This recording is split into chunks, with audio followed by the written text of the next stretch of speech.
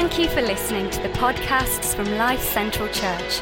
For more information or to visit one of our locations, go to lifecentralchurch.org.uk. Hi there everybody, it's great to get the opportunity to continue this brilliant series that we're doing, this Summer of Freedom series. And I suppose what we're really asking, what Andy started out on week one asking, is are we really free to do what we want to do, as is illustrated in our song lead in there. You know, the heart that we have for this series is that you and I would truly come into fresh understanding of the freedom that Christ wants to bring in our hearts and lives. Andy looked at, what we're free from, and then Laura last week explored what we're free to do. And today I want to take the opportunity to consider what we or who we are free to be. In other words, how to be the real you. Have you ever looked in a mirror and been unhappy with what you see looking back at you? Not so much the physical image, the external representation of who you are, but the person you sometimes perceive yourselves to be. And the reality is that a mirror is ultimately inadequate, because all that a mirror does is shows us the external representation of how we look, but it isn't able to actually look at who we really are, the inner person, the person God is making me, and the person that I'm discovering I am. I found out that one of the prisons that can often hold people is the whole sense of discontent and disappointment with how we see ourselves. That real experience of low self-esteem. How we just struggle with the kind of person we feel we've become, maybe some of the characteristics of our personalities that we feel often unhappy with. Maybe you've experienced, like I have, that inner critic, that internal observer that hurtfully judges our thoughts and our actions, that nagging little voice that sometimes whispers into our soul things like, you're not good enough, you don't look the part, people don't like you, just be quiet, people aren't interested in what you think. And if we allow that inner critic to be the mirror for how we see ourselves, then life is going to continue to be such a struggle. And yet there is a greater mirror to help us reflect a different image of who we really are.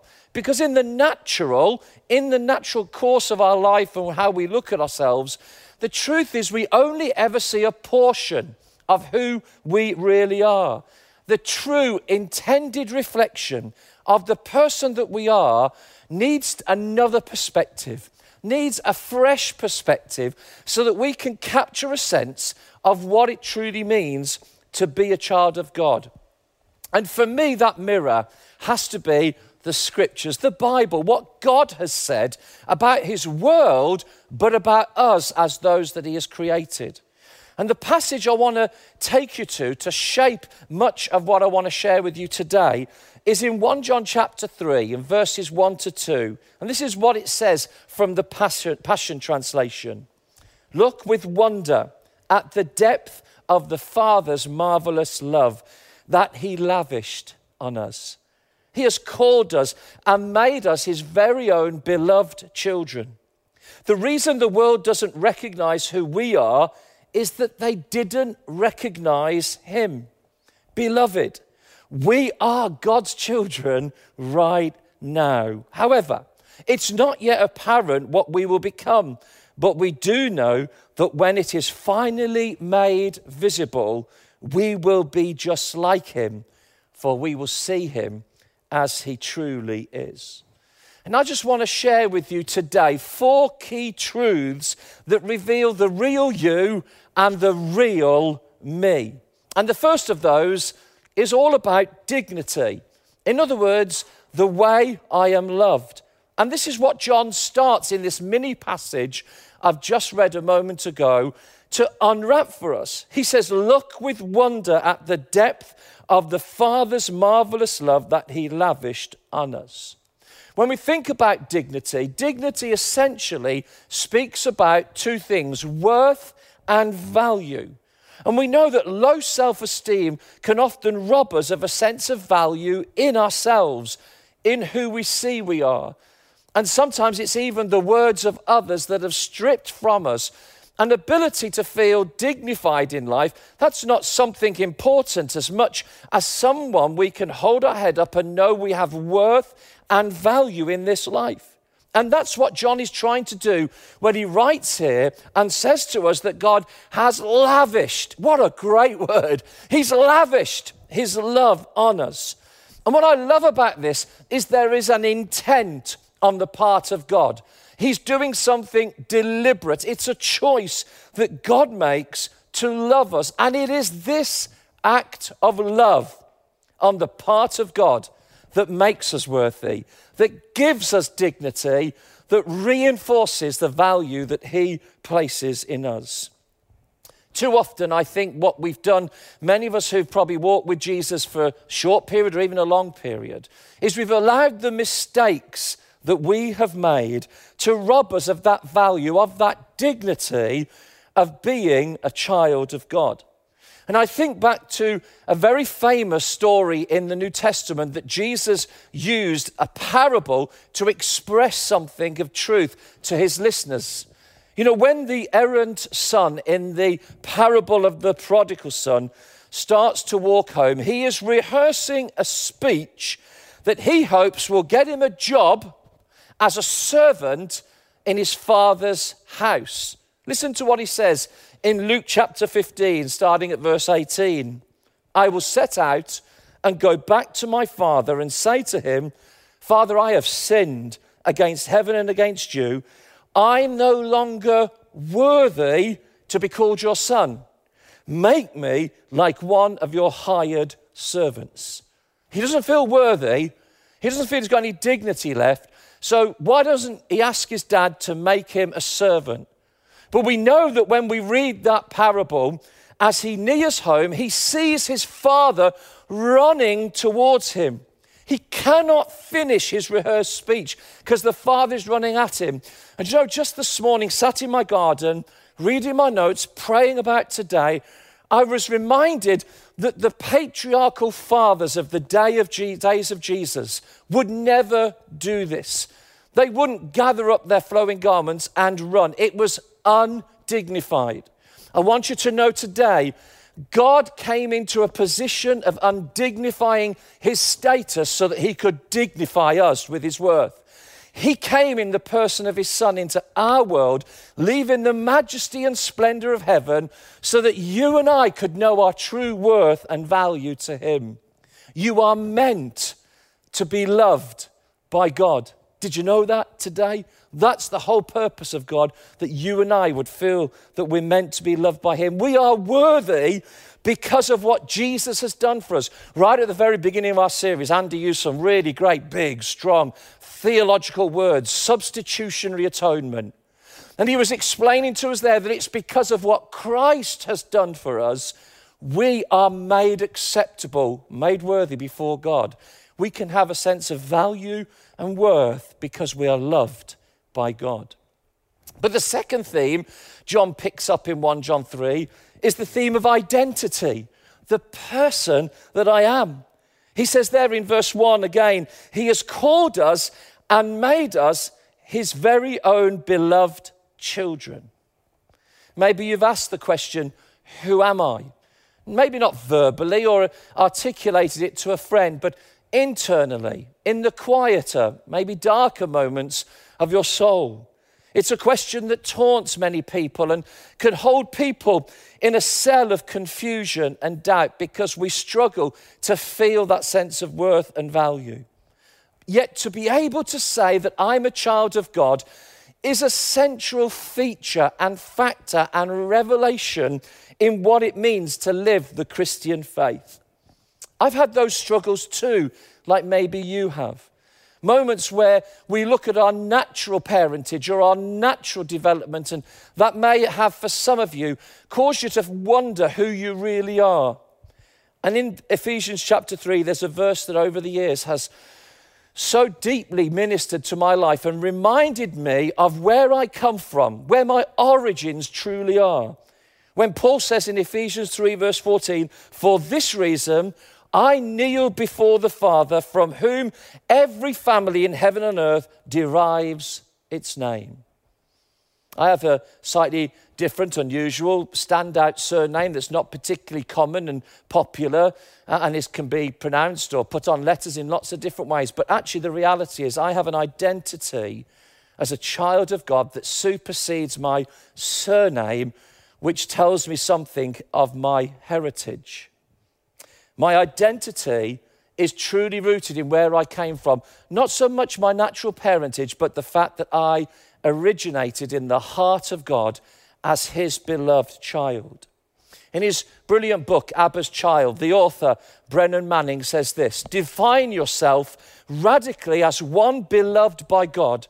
This is the true self. Every other identity is illusion." And I wonder whether you can do that today if you're a child of God, and you can even try to just put to one side for a moment your doubts, your fears, your insecurities, and say, today I declare over my life, I'm God's child. My identity is rooted in him and his goodness in my life.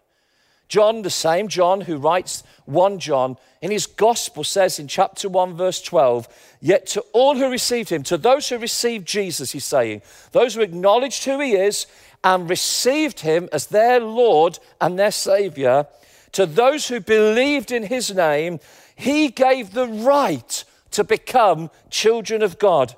Children born not of natural descent, so not defined by my natural descent, nor a human decision, not defined by two people's decision necessarily to have a family, a great decision, or a husband's will, but born of God. And underlying everything, as we've said in these first 3 weeks, the foundation of freedom, part of that foundation is that I understand God planned me, God intended me. I am ultimately God's child. I'd say it like this: my family tree and your family tree has divine roots. In the story of Pinocchio, the great kid story that Disney has immortalized for us, thank God for Disney over the years and the great themes and stories that come through those films, we meet this little wooden character who's lovingly carved originally as a marionette by Geppetto, a carver, a wood turner. However, the character, as you well know, comes to life and becomes the beloved child of Geppetto. And there's one moment in that Disney film where Pinocchio turns to Geppetto, his creator, and says these powerful words. He says, "Papa, I'm not sure who I am, but if I'm all right with you, I guess I'm all right with me." There have been moments in my life, folks, where I've not been sure who I am or even comfortable with who I am. But in those moments, there have been special occasions I've been able to turn to God and say, if you're all right with me, I can be all right with me. And that's what begins to define my sense of identity, because how God sees you and I frees us from how we see ourselves. We need a better perspective, a better set of lenses to view ourselves with, through the lens of how does God see me. But the third great theme is that of security. And it's all about the place that I belong. Because John goes on to say, "Beloved, we are God's children right now, here, now." In the first week, Andy talked about those things that fence us in. And I got thinking, listening to Andy that day, about some of the things that fence us in as followers of Jesus. And one of those is definitely insecurity. The uncertainties we sometimes experience about our relationship with God. The questions as to whether the mistakes we've made and the small things, even the big things, our failures, change our place in God's affection. And it's important we understand how God sees us. And I love the quote by the author Jack Frost, and yes, that really is his name, who says that sonship is a heart that feels at rest and secure in God's love. It believes it belongs, and it is free from shame and self-condemnation. It is not arrogance or conceitedness to believe that you belong. It's declaring over our lives what is true, that when we find our identity as God's children, we belong in his family. There is a certainty and a security that can come with that, because true security is knowing our place in God, in who he is. Last week, Laura talked from Romans chapter 8 and that great passage about the Spirit, and there's a section in there where Paul says this, and you'll find it in verse 14 and 15. And again, this is from the Passion Translation, that you did not receive the spirit of religious duty, leading you back into the fear of never being good enough. But you've received the spirit of full acceptance, enfolding you into the family of God. And you will never feel orphaned, for as he rises up within us, our spirits join with him in saying the words of tender affection, beloved Father. Or in some other versions, the word that Jesus taught us to use, Abba, Father. You know, in the story again of the prodigal son, this wayward son who took his inheritance and goes off and squanders it in wild living, the New International Version says. He wonders how his father will react when he comes home. Do you know, it would have been shameful for a father to accept the son back without actually being very clear of the shame that the son brought on the family. There was a ceremony called the kazaza, where the father would take an empty clay pot when a wayward child returns, and the whole community would gather, and the father would take that pot and smash it in front of the community. And ordinarily, the father would be saying, I'm done with you. You brought shame on me. But when this son returns, something different happens. And Jesus is not just talking to us about the prodigal son. He's talking about the prodigal father, because the word prodigal means lavish. He's talking not just about lavish failure on the part of the son, but lavish love on the part of the father. And in Luke 15, we find that this is what grace looks like. When Jesus says, but the father said to his servants, quick, bring the best robe and put it on him. Put a ring on his finger and sandals on his feet. Bring the fattened calf and kill it. Let's have a feast and celebrate. There's a preacher's joke that says, who was the most disappointed person when the son returned? And the answer is probably the fattened calf. But what it shows us is that God the Father throws the best barbecue you've ever seen for a wayward son who comes home. That's what God does. God doesn't show any shame that he might have, because he doesn't have that. He understands us. God knows our failures. He's never been disillusioned about who we are, and he loves us despite those things. And the security of saying when we wander, we're still welcome. When we make a mistake, we're still welcome. Because for the child of God, home will always be home. Nothing we do. And that security is the foundation of what it means to be free. Not free to make mistakes and not think that they're inconsequential. No, the mistakes that we make have consequences. But the freedom to know that God would never close the door of his home to us when we turn our hearts back to him. Because we're more than just children, we are sons. When the Apostle Paul talks about adoption, he's thinking of the Roman picture of adoption. And so many of you, part of our church, have stepped into that wonderful role of adoption and bringing people into your family and into your home.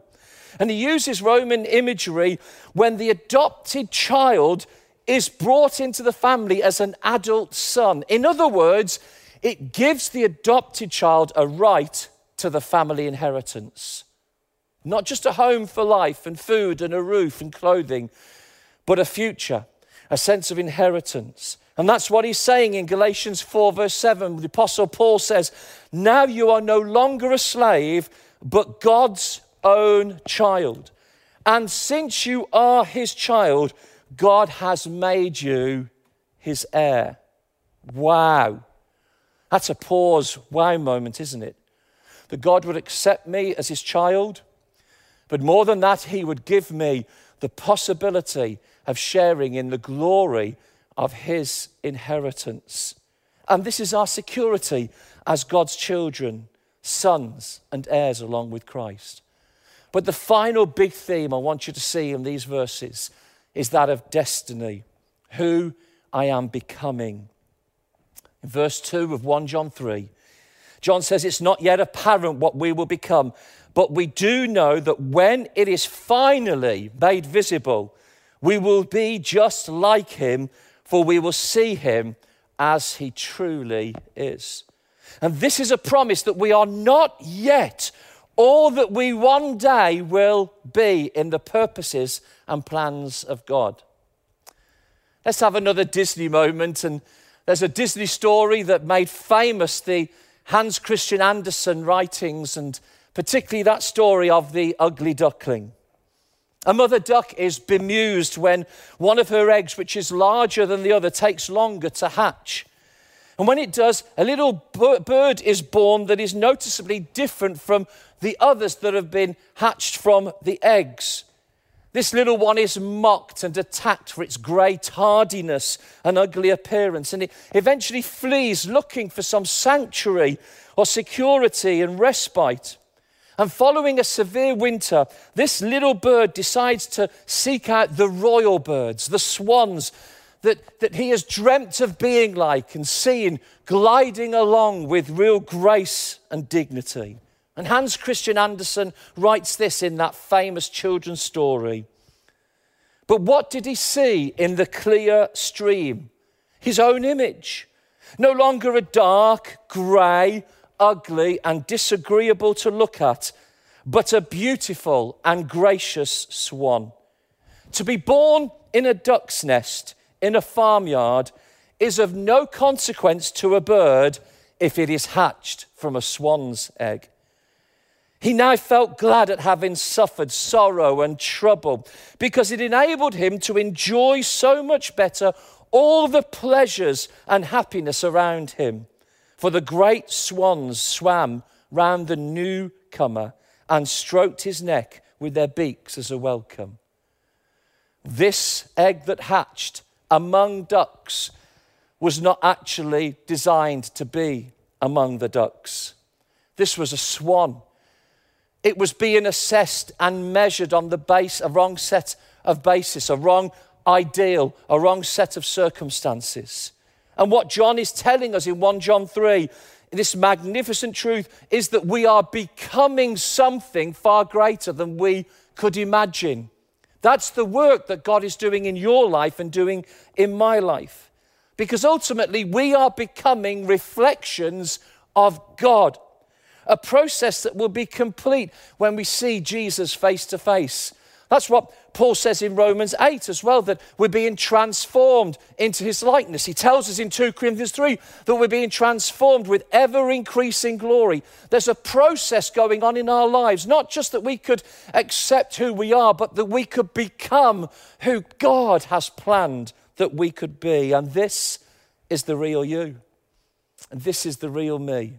Not the person I see in the mirror, the disappointment with maybe how I look or some personal characteristics I might have, but the reality of a soul that has come into a living relationship with God through Jesus Christ and is being transformed into someone that God has a destiny and a future for, a glorious future. And one of the ways that we live free from the prison of low self-esteem is to understand the ways that God is continuing to work in our lives. That's what Paul says in Philippians 1 verse 6, a verse that I love so much. And I'm certain that God, who began the good work within you, will continue his work until it is finally finished on the day when Christ Jesus returns. Be patient with yourself. God has not finished with you yet. You see, there is something about us that we are yet to see. There is an eternal dimension to our identity that will free us one day from the confines of this temporary life and all that we see around us. But I need to say to you today that that hope can only be found in Jesus, in a living relationship with Jesus. It's not difficult, it's simple, it's profound, but it's a step of faith to say, I want to discover who I could genuinely and truly be for all eternity as a result of a living relationship with Jesus. And that's the question I want to ask you as we begin to draw to a close on this theme today. Do you want to discover the person God created you to be, his child? The dignity and the identity and the security and the destiny of a real life that is much bigger than the confines of how we're living? Do you want to know God personally maybe and be able to handle that inner critic that speaks such negative things into your heart and to your mind? Are you battling today with low self-esteem, your identity and that inner critic? Let me just remind you of the words of Jesus that Andy read to us right on the very beginning of this series.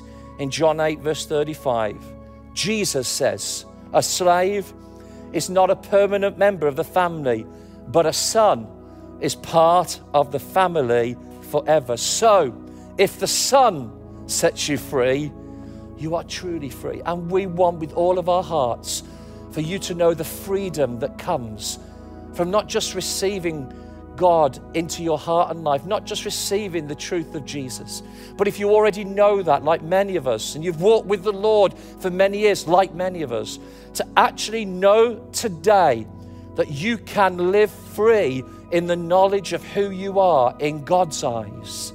Glorious, so truly loved, so deeply loved. And that's our prayer for you today. And in a little while, when we go back to Andy and Laura, they'll give you an opportunity, if you want, to know how you can connect, to tell us how we can help you in those steps forward. God wants to reveal your freedom today. And there's a song that was so obvious we should sing.